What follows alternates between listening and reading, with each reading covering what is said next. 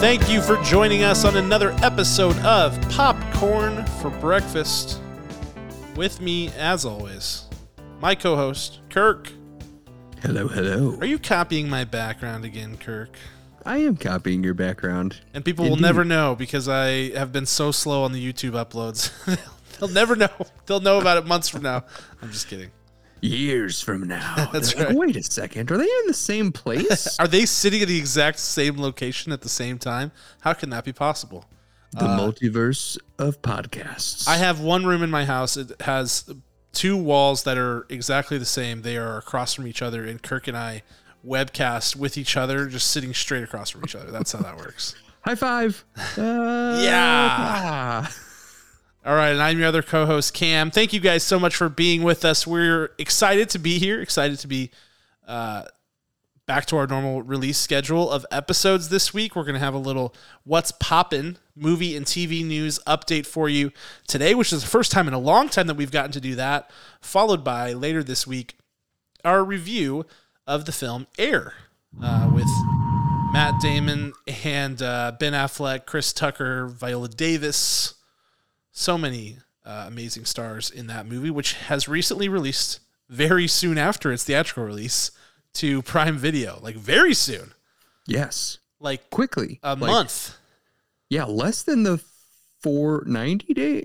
Oh, window? way less 45? than the 90-day theatrical window. Like, less than a 60-day window. It was quick. It was very quick. I was very surprised and happy. I am too. I was happy. It absolutely bombed in the box office because it tried to go toe-to-toe with Mario, which I thought was an insane plan. It was like the Jon Snow meme, you know? It's like there's an entire army of people running towards, and he's like unsheathing his sword.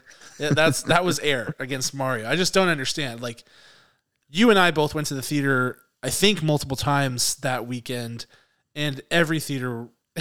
Every screen was showing Mario except for like one, and each one of those screens was packed. Yes, and Air was showing at, I want to say, like 10:15 a.m. and 7:15 p.m. Oh, you're right. And that was about it. Yeah, because you were like, hey, we should go see Air like one of these nights after like our kids go to sleep or whatever. And I was like, yeah, down. And then you were like, actually, the show times are absolutely terrible. There's no way we'll get to do it. So... And we sure didn't. And I blame Ben Affleck wholeheartedly. Personally, just him. Yes, That's him. I agree. He stipulated, he was like, this movie cannot show later than 8 p.m. on any night at any theater ever. Absolutely weird. I don't know. What a weird writer. I don't know why he would put that into his contract. I don't know. Some things can't be explained. But that is the movie we're going to review this week. So if you have a Prime Video subscription, make sure you check that out. The movie's a shade under 2 hours, so plan accordingly for that, and we'll have a review for you, spoiler free, later this week, and we're excited about that one. I had a lot of fun watching that movie because I really enjoy sports business. I love it. For those of you who don't know, I actually went to school for sports business in Oregon, where Nike headquarters is. Actually got to visit Nike headquarters during my time there, so maybe I'll share some tidbits on the podcast. We'll have to wait and see. And for those of you who don't know, I am an NBA player actively. So I play for the Cincinnati War Dogs. You can catch me. Yes, my favorite team. Any Tuesday and Thursday. Oh, War Dogs. That was actually a pretty good on the fly name. I don't know what a War Dog would look like, but now I'm intrigued. I'm obsessed with team names and mascots. I find like, how do people come up with these things? Because some of them are so boring. But Cincinnati War Dogs sounds tough as all get out. I love it. Absolutely. You wouldn't believe it. I mean, if I were to tell you how many hours were wasted in college of me watching people in mascots for whatever team, walking through malls and scaring people. Oh, yeah, on YouTube. Oh, it was the best. That was a great time right there. We don't have that anymore because I know people would get sued immediately. And that's why the cultural fabric of our society is deteriorating. That's the reason right there. We figured it out just like that. We're only like 3 minutes in. We already solved world peace. All right. Let's get into it, Kirk. It's been a while, so we're going to have to shake off the rust and get into the movie and TV news. I know you're ready. I think I'm ready. Are we ready to pop it up? Absolutely. Let's do it.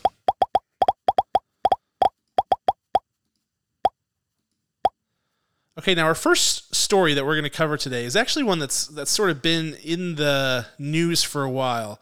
And the fact that we haven't spoken about it yet is partially planned and partially not. First of all, we wanted to let the dust settle a little bit so that we could get the facts and understand what we were exactly looking at. And secondly, we had a bunch of crazy reschedules. So we're still not discussing it as soon as we would have liked to, but that topic is the Writers Guild of America, WGA strike, also known colloquially as the Writers Strike. This is, of course, the largest screenwriting union in Hollywood. Mostly, this would be every major television show that you know of, as well as major films.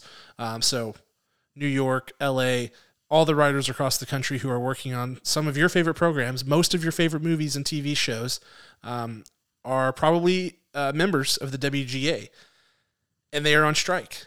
And Kirk, we've been kind of waiting to see, what are the demands that are really popping up as the sticking points in this deal? Because anytime there's a strike, there are so many reasons for it.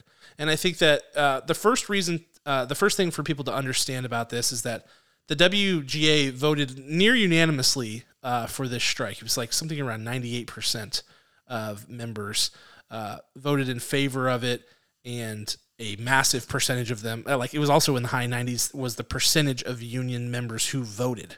So right. This is a very well supported strike within the Writers Guild. And, the last time we had a writer's strike like this was 2008, I believe, 15 years ago. And if you guys remember, it was bleak. It was bleak, man. Like, some shows were flat out ruined. And the rest of the TV time slots were filled up with things like American Ninja Warrior and American Gladiators and like all of these like reality game show type things. It was tough out there. Yeah, you had Joe Millionaire, all these like Joe Millionaire absolutely slapped though. Let's be honest. I think it was written before, so they had their structure down and they just like pivoted with it. Yes. Oh man, they ruined Heroes. It could have been the series. Right. Could have been such a good collective series. It just lasted for no one knew the impact. And what's crazy about when that happened versus now is that they brought in basically like scab workers to kind of figure it out, whether they were the creatives that were already part of the creative team that was established and said, hey, you can kind of write. Okay, you figured this story out, or completely brand new people outside of the union. This time they're shutting productions down entirely. Right. That's impressive. Different. That is different. Yeah. It's been, well supported by those who are writers and executive producers and directors. There's been lots of writer-directors who with high-profile positions. I mean, we've seen Chris Nolan, Jason Sudeikis. These are weird names to use in rapid succession. I'm just thinking off the top of my head. I know that Tony Gilroy, who is the writer and executive producer on Andor, which is a much-beloved show, is still on set in a producing capacity, but not as a writer.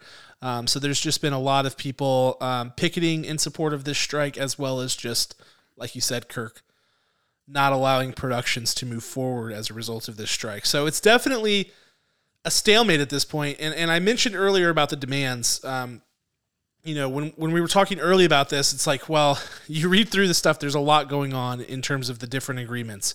But over time, sticking points arise, and these can be indicators of sort of like how long this will go on, potentially, and what is really at stake here. So in what I have gathered, there seem to be two main sticking points on either side of this that are the negotiation points.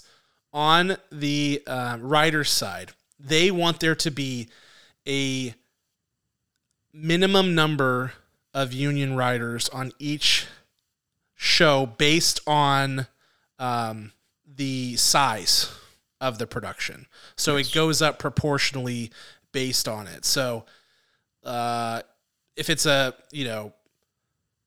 X $1 million project, you'd have to have 6 But if it's a $500 million thing, you need to have whatever, 12, 20, whatever. If you're writing SVU, which is like a big network television show, you would need like 12 writers. If you're writing, I don't know, some tiny streaming show, you need like 4, whatever. So that seems to be what the writers are going for. Obviously looking for job security, looking for more opportunities for writers, looking for just to make sure that writers have jobs and are able to secure pay and don't have all these like gaps in employment, because that's a huge problem for people who write. It's like very gig based. Yeah.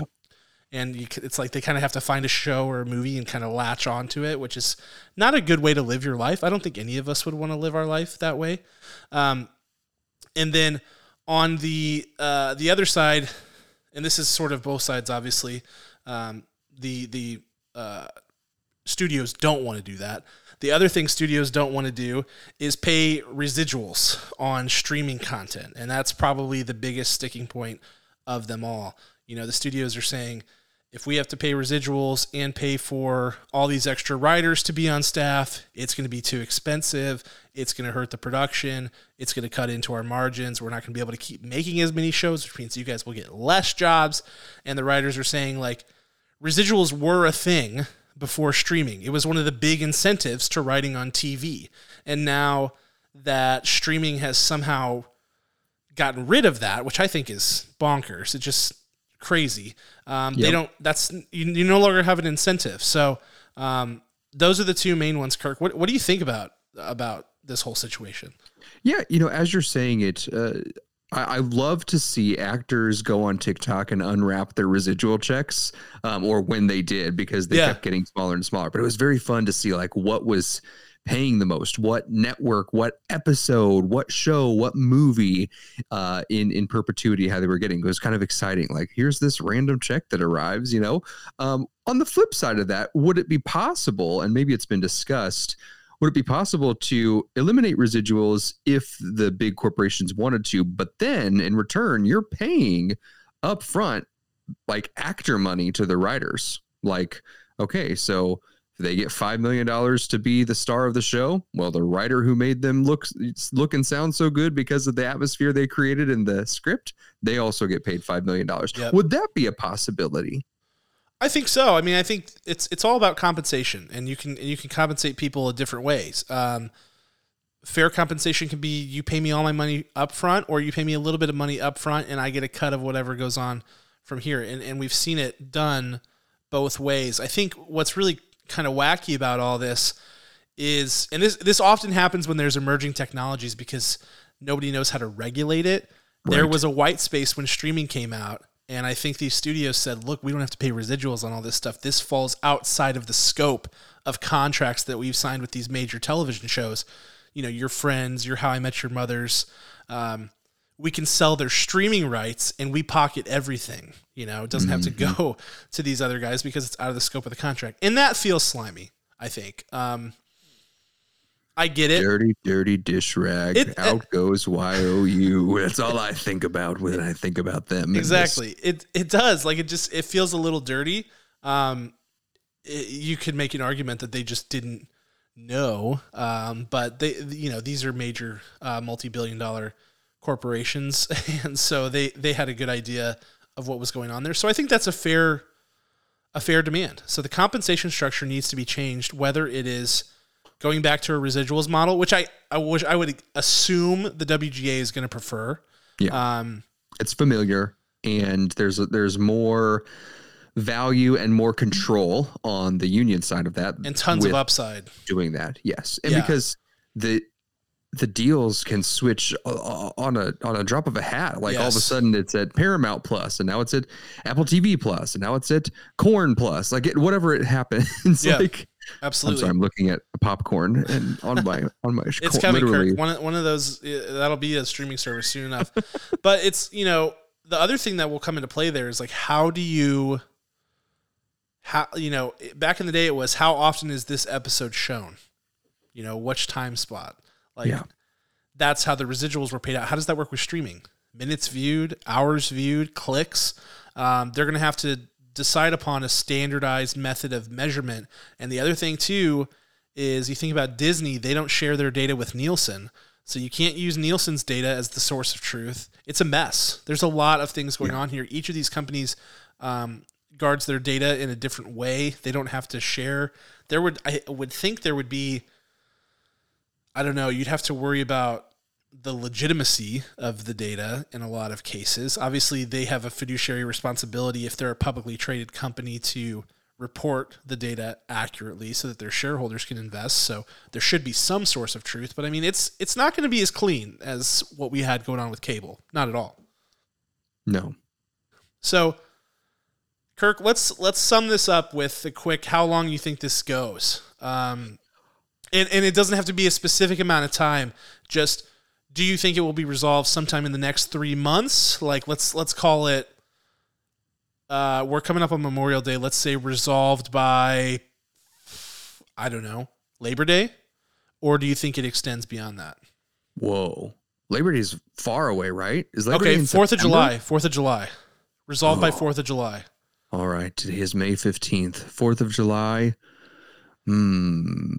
I think it gets wrapped up pretty quickly. Are we in week 2 going on week 3 at the end of this week, right? Yes. Mm-hmm. Because productions have literally shut down versus trying to barrel on through things, I think July 4th is a very accurate representation. Okay. Yeah. See, I could see it going either way. I lean towards it going longer and getting a little bit uncomfy, just because this is going to be tough to unspool, and I don't know. There's a lot of money that's on the table right now from both sides, because like you said, with production shutting down, like the thing that sticks in my head is something like Disney. You know, they've got Andor in the works. They've got the Blade movie. They've got all these movies that are supposed to be starting production, or TV shows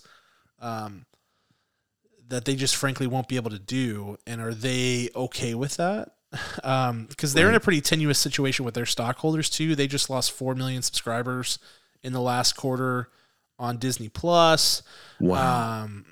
So it's, you know, there's so many variables at play.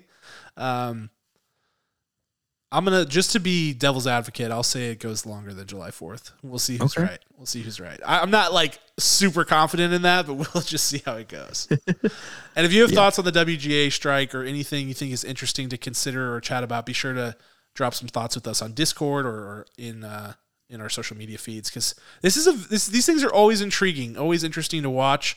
And, you know, we want it to end one way or the other. We want it to end. We obviously want writers to be fairly compensated. We love writers. They do amazing, magical things on the screen that we just love. So we hope that this can get to a resolution soon. So write to your local representatives, write to them right away, because they are going to communicate with their WGA. Just be like, listen, Andor season 2, I need it. I need it in my life. Abbott Elementary is hanging out there, and I just need more of it. It's not Rings of Power, Stranger Things, SNL. Well, maybe not Rings of Power. Maybe not.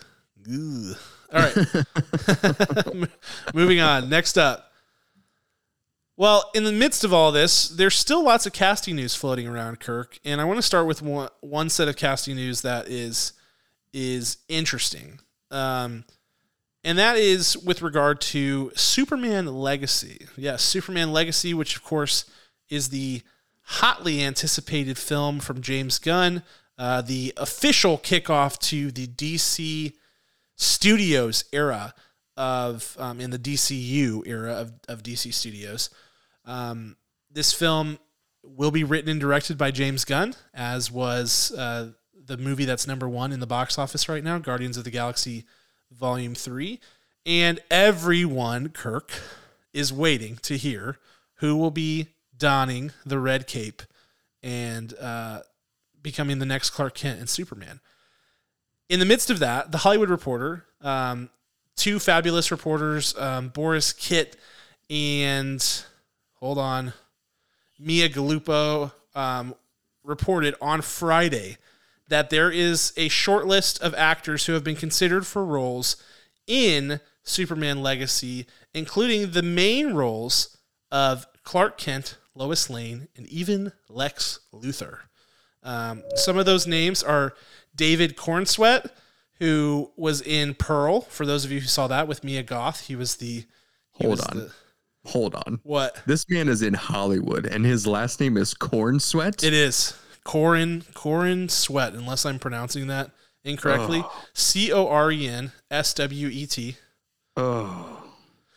So, there's also Jacob Elordi, who I think many people will recognize from Euphoria.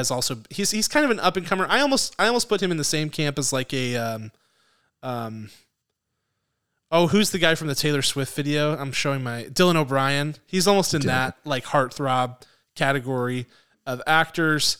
Those are sort of the two big ones. I know they also mentioned Tom Brittney and Andrew Richardson, who are both British actors that could also be involved there.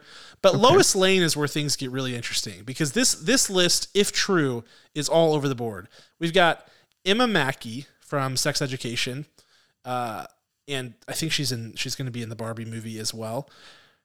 The marvelous Mrs. Maisel herself, Rachel Brosnahan. What? Yes. Phoebe Denevor from Bridgerton, I think is her claim to fame, and one of my current favorite actors in the field right now, Samara Weaving, all considered for Lois Lane. And those names are all over the board, Kirk, in terms of age, appearance, and the like. Style, yeah, vibe, all of it. What's the vibe check for Lois here? Yeah, exactly. And finally, Kirk, for the villain Lex Luthor, who is expected to be the villain in this film, the one actor who has bubbled up in conversation, according to The Hollywood Reporter, is none other than Nicholas Hoult. Oh.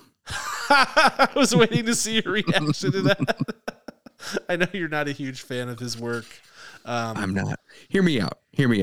Can the villain be, again, Kevin Spacey, like he was in Superman Returns? Oh, let's not go there. We're gonna leave that over there.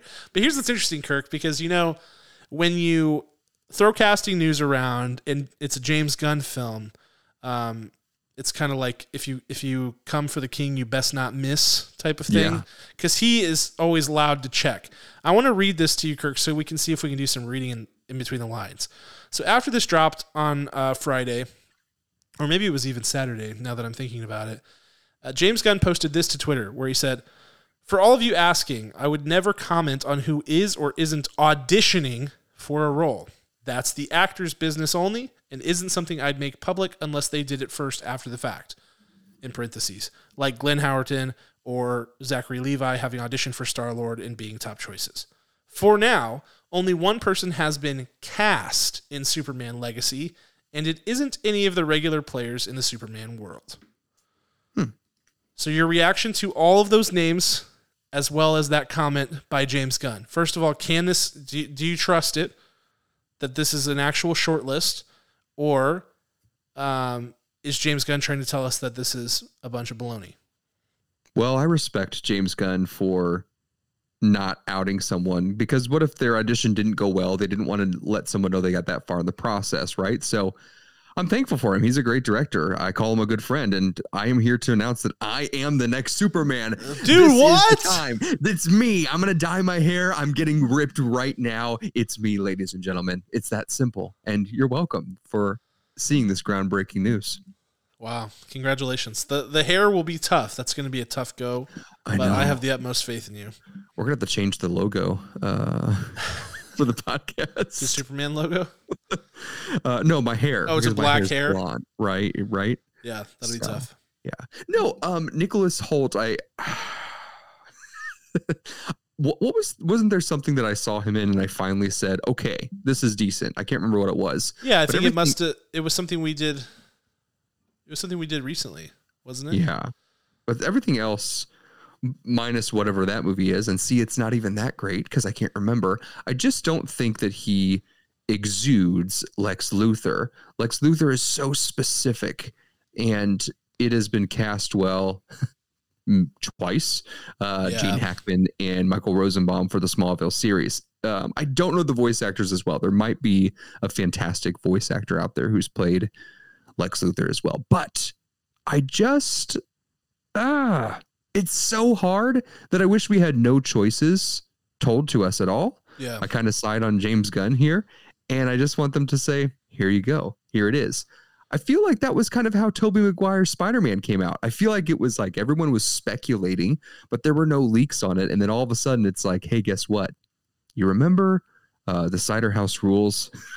We're picking that guy. And it was fantastic. It was such a shock. So I would venture to say these giant characters who are impossible to garner the favor of anyone getting recast for these roles, for these new stories of these beloved characters. I want it to be a complete surprise, completely out of left field. Yeah, I agree. I want it to be a complete surprise. I also have to say I don't love any of the names, though far be it from me to weigh in on casting decisions when we've seen a lot of people get cast in roles that we thought would be bad and were actually excellent. So it's always a tough one. Nicholas Hoult is interesting because if you'll remember, he was runner-up for Batman, for the Batman, behind Robert Pattinson.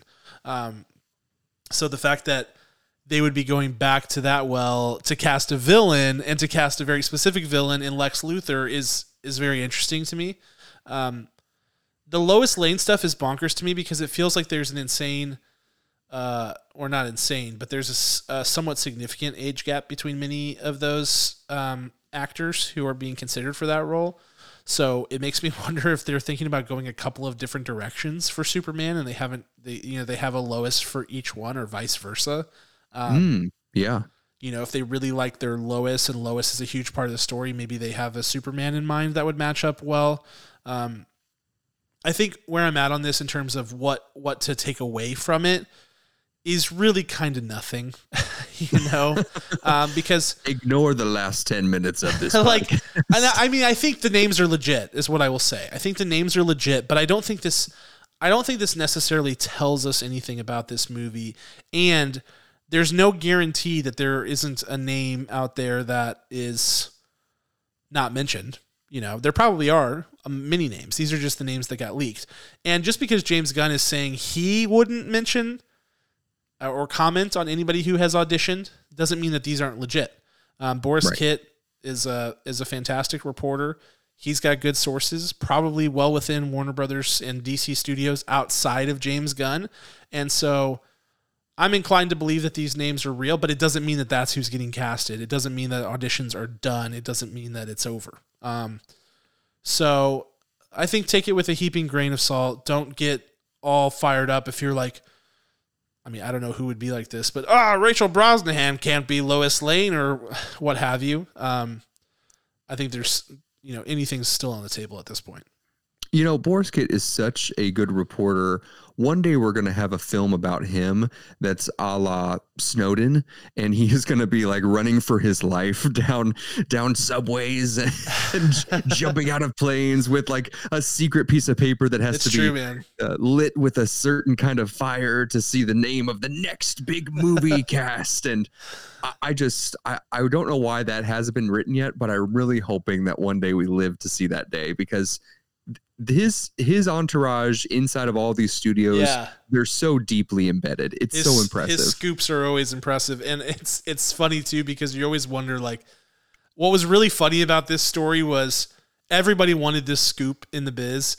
And when Boris dropped it, watching all the other reporters go, oh man, they were like having conversations among themselves. Like Jeff Snyder was like, that guy's a bit of a tool, but he was kind of talking about like, here's what I would have done. I think the Hollywood Reporter did the right thing. They must have calculated that Gunn would respond, blah, blah, blah. They were all just kind of like gaming it out, which was funny. But yeah, this was a pretty big scoop, lots of big names, but I think it's lots of frosting on a not very delectable cake, like there's not really anything of substance there.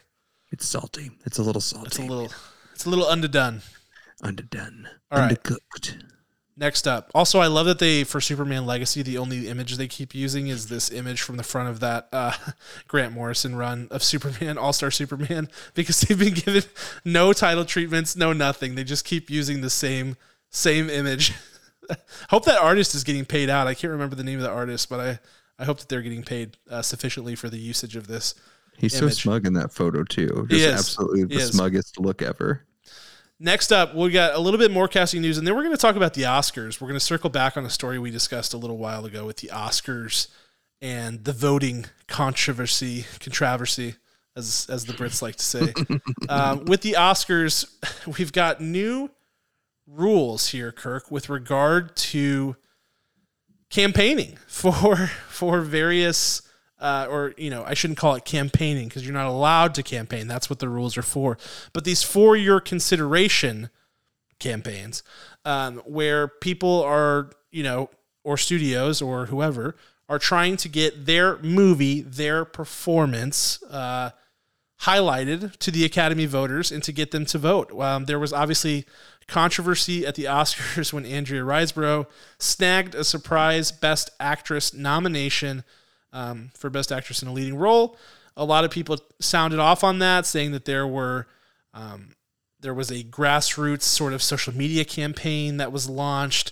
I believe the To Leslie, which is the name of the film, Twitter account was even openly campaigning for Andrea Riseborough in certain instances. And there was also another controversy around party, which was thrown for Tom Cruise that had a bunch of Academy voters at it, Kirk. And so now we're at a place where the Academy is adding stipulations around what can be said on social media, what kinds of parties you can have and who can be invited to those parties, and just overall how you discuss the candidates or the nominees in public settings. What's your reaction to all this? It's kind of an impossible request, these new clarifications of their rules. The only thing that I could see is that every single, like how every person in the world has their own secret FBI agent, would be to then recruit that FBI agent to walk around with every person during voting season of the Academy and say, no, you can't hang out with that person because it goes against rule number 74.263. And it's impossible to allow these to actually work. I don't foresee any of these being completely followed. I still feel like it's very gray, and I would be shocked if the Academy ever actually enforced any of these rules and kicked someone's nomination out. That would be pretty shocking to see. I agree with that, and I think that like you said, it's hard to enforce, and also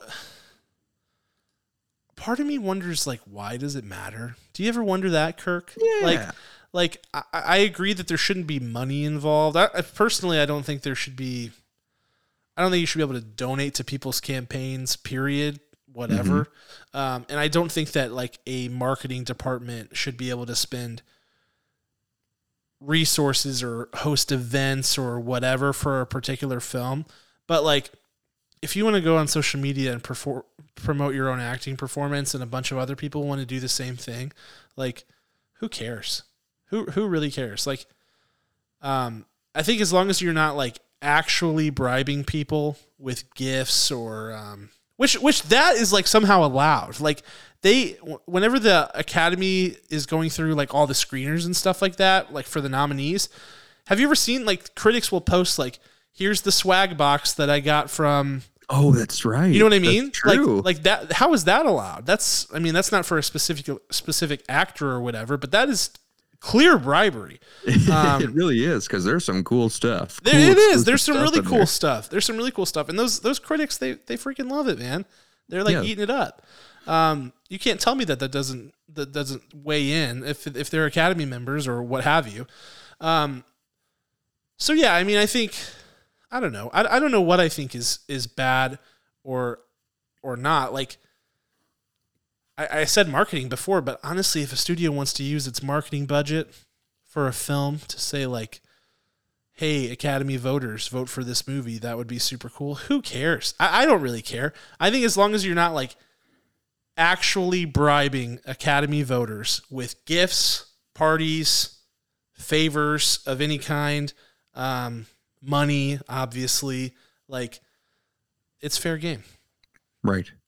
Who cares? Right. It's a weird thing. The whole Andrea Riseborough event that came out of this was super bonkers. I mean, even Michelle Yeoh is up against this controversy as well, as the Academy president tweeted a presumed endorsement of her one day winning the Academy Award, and specifically for the one that she did win for.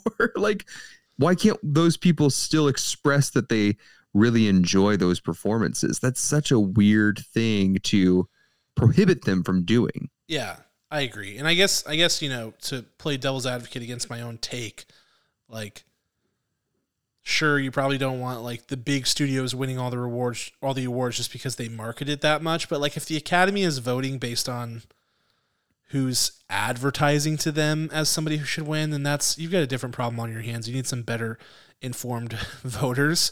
Yeah. I just think anything that sways the voters in a way, like anything that is given to them in exchange for their vote, bad.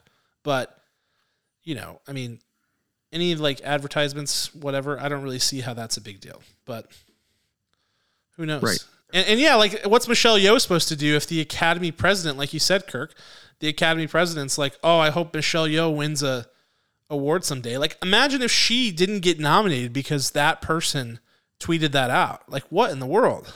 Right. Like, you're disqualified because this person likes you. Okay. That would be bananas. That would be absolutely bananas. That's not fair. Yeah, it's definitely not fair. So we'll see what happens there. I mean, I doubt anything changes on a material level regarding that, but we will just have to see. We will just have to see. And last story, I don't have an image for, so we'll go back out to this view. But Beetlejuice 2 casting news is happening. So Beetlejuice 2 is happening, as Kirk does his best Michael Keaton impression. Very good. Well done. If I've not seen the movie in a while, I forget his laugh. That's nothing like it. No, for real. It really has been a long time since I've seen it too. But Beetlejuice 2 casting, once again, this report comes from the Hollywood Reporter. There's a few new names and faces joining this cast. Of course, we have the return of some of the staples from the first film, including Beetlejuice himself, Michael Keaton, as well as Catherine O'Hara, Winona Ryder, and I think that's about it that's confirmed so far. Yeah. But the few newcomers, there are two big ones. Jenna Ortega, who was like, the biggest rising star in the history of history. She's like absolutely blasting through the stratosphere to take over Hollywood after she was in X, she was in Scream 6, she was in, obviously, Wednesday. She's been in all sorts of things. Absolutely skyrocketing through the ranks. And then the other one, who is kind of like the exact opposite of Jenna Ortega in many ways, I feel like, Willem Dafoe. Oh, is Willem Dafoe the opposite of Jenna Ortega? That is the question I'd like to pose to you. I think there's a compelling argument for yes. Yeah, I think you're right.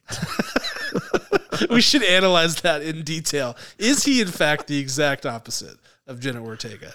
We'll take a sample of their hair and their filmographies. We'll compare their DNA and put it on a grid. Oh my gosh. And then two other little minor casting details. Justin Theroux, best known for being married to Jennifer Aniston. For a year. For a while. Sorry, Justin. And Monica Bellucci from... did you put Mafia Mama in the notes? Best known for Mafia Mama? I don't know who she is. The Toni Collette movie that like everybody's confused about and released to theaters for like 2 weeks, and everybody was like, "What is this? I cannot believe you." I don't know who this girl is, and I hope she gets better projects. Mafia Mama and Matrix Revolutions. Or what? Matrix Resurrections?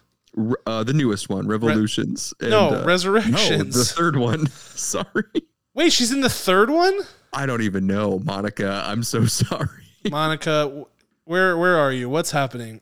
What's going on with you? We're going to get a phone call from Monica. Kirk, what's your take on, it's Revolutions. Weird. What is your take on Beetlejuice 2? Are you hyped for this? I never thought it could happen. It probably has so much momentum because the sheer love and success of Beetlejuice the musical, which I also never thought would be successful. And holy cow, yes, it's a big deal. Just is it really? Yeah, big deal. Just closed on Broadway officially, so we'll get some national tours out this way. And I am excited for this. I'm more excited because I forgot that Winona was coming back. I forgot that Catherine O'Hara was coming back, and I feel like there's just something to be said here. In the brief notes that we have about this is that Jenna Ortega is actually going to be Winona Ryder's daughter in this. So whoever she happens to be communicating with, most likely Willem Dafoe, and that will is yet to be seen. I don't know who he would be dead in her life, definitely not her father, that would be able to just be as amazing as the first one. But I know that they've got something up their sleeves. And Michael Keaton, I mean, come on, this is going to be so fun. I have faith in it, to the extent that I have faith in who's in this cast. Like, there's a lot of very capable actors. Michael Keaton, Catherine O'Hara, Winona Ryder, Willem Dafoe, Jenna Ortega, all good actors. I like them all to varying degrees. And so that makes me happy. But this, like the legacy sequel thing is getting a bit tired, especially when every single legacy sequel has some version of, oh, this is so-and-so's daughter. This is so-and-so's son from the first movie. It's just like getting really tired. I get why they do that, because a lot of these films weren't meant to be sequels, and so the only reason they can be sequels is by somebody who's related to this thing. And usually with these older films, the only people who were involved in it was like one specific family or group of people who experienced this phenomenon. Certainly the case with Beetlejuice, so they kind of have to go that route. But it's just like, it's hard to get excited when they're like, oh, Winona Ryder's in the movie, but she's the mom of the new main character because they're going to like franchise this now. And it's just like, ugh, I don't know. It's not that it doesn't work. I mean, Top Gun Maverick, Scream 5, not Scream 5, Scream 2022 and Scream 6. There are examples of legacy sequels working. It's just, I'm a little wary of it. Mm-hmm. That's all I'll say. But, well, I will be dressed as Beetlejuice Good. when the movie comes out, and I will go to the theater. I will be escorted off the properties, and I will. Are you sure that's not the movie you got cast in, Kirk? Instead of, you might want to check your email again. Are you sure? Actually, okay, Michael Keaton dropped out, and you have been selected. Your audition was that good. We have similar features, and I can do a killer Michael Keaton Beetlejuice voice. Kirk was like, wait, that was my Clark Kent audition. What do you mean Beetlejuice? What are you talking about? They're dragging you away like you're being taken to an insane asylum. Wait, please, no. I look terrible in stripes. I promise you. I look better in tights. Oh, my. Well, it's coming to a theater near you, so we'll find out. We'll find out soon enough.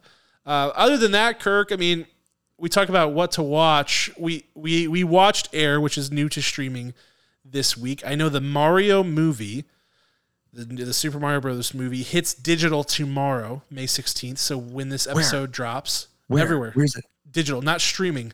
Dang VOD. VOD hits everywhere tomorrow. Still, the Michael J. Fox documentary is on Apple TV Plus. Did you already check that out? I did. It is so good. I don't know if my wife made fun of me. She's like, Michael J. Fox is wonderful. She's like, I had no idea you were a giant Michael J. Fox fan. I was like, yes. Like, well, I've been Back to the Future. Oh my gosh. I've been following his journey with Parkinson's from the moment that I heard it. It blew my mind that someone of his stature and publicity, that it could happen to him.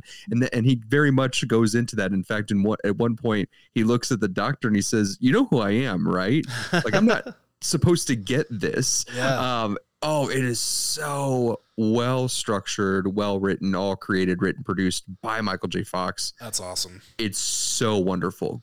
run and watch it. Get an Apple TV Plus subscription if you don't already. Go buy a new MacBook so you can have a free subscription. That's the cheapest way to do it right there. $5, $1,500, whatever is easier Whatever for it takes. you. I love it. Yeah, that's awesome. Michael J. Fox is a super inspiring guy. Just seems to have like the ultimate optimism and stick-to-itiveness, and has just continued to be a force in the industry even after his diagnosis of a disease that can be and is extremely debilitating. So that's awesome. Good for him. I'm definitely going to have to check that out. I just was like not wanting to cry the other night, so I was like, I'm going to wait until I'm in a better frame of mind than this. Yeah. But that's awesome. Other things, Succession. 2 episodes left. We've got that going on. HBO Max becomes Max next week, next Tuesday. So we'll see what that even means. And I think that's about it. Anything else we should be watching, Kirk?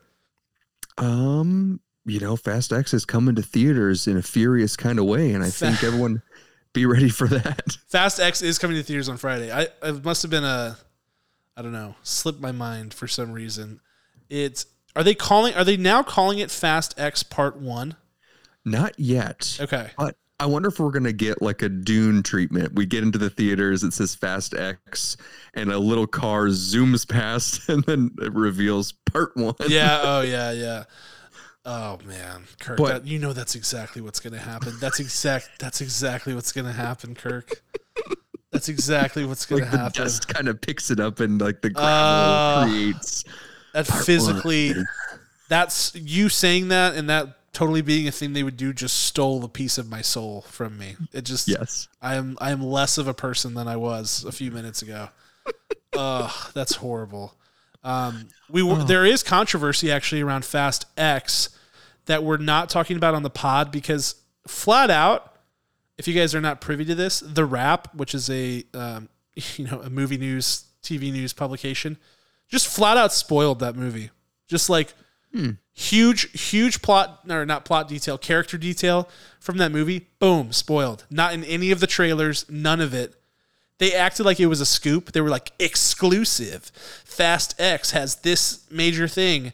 And everybody's like, yo, you just, like, I didn't care because I'm like, very cynical about the Fast and Furious franchise, because that's how I roll.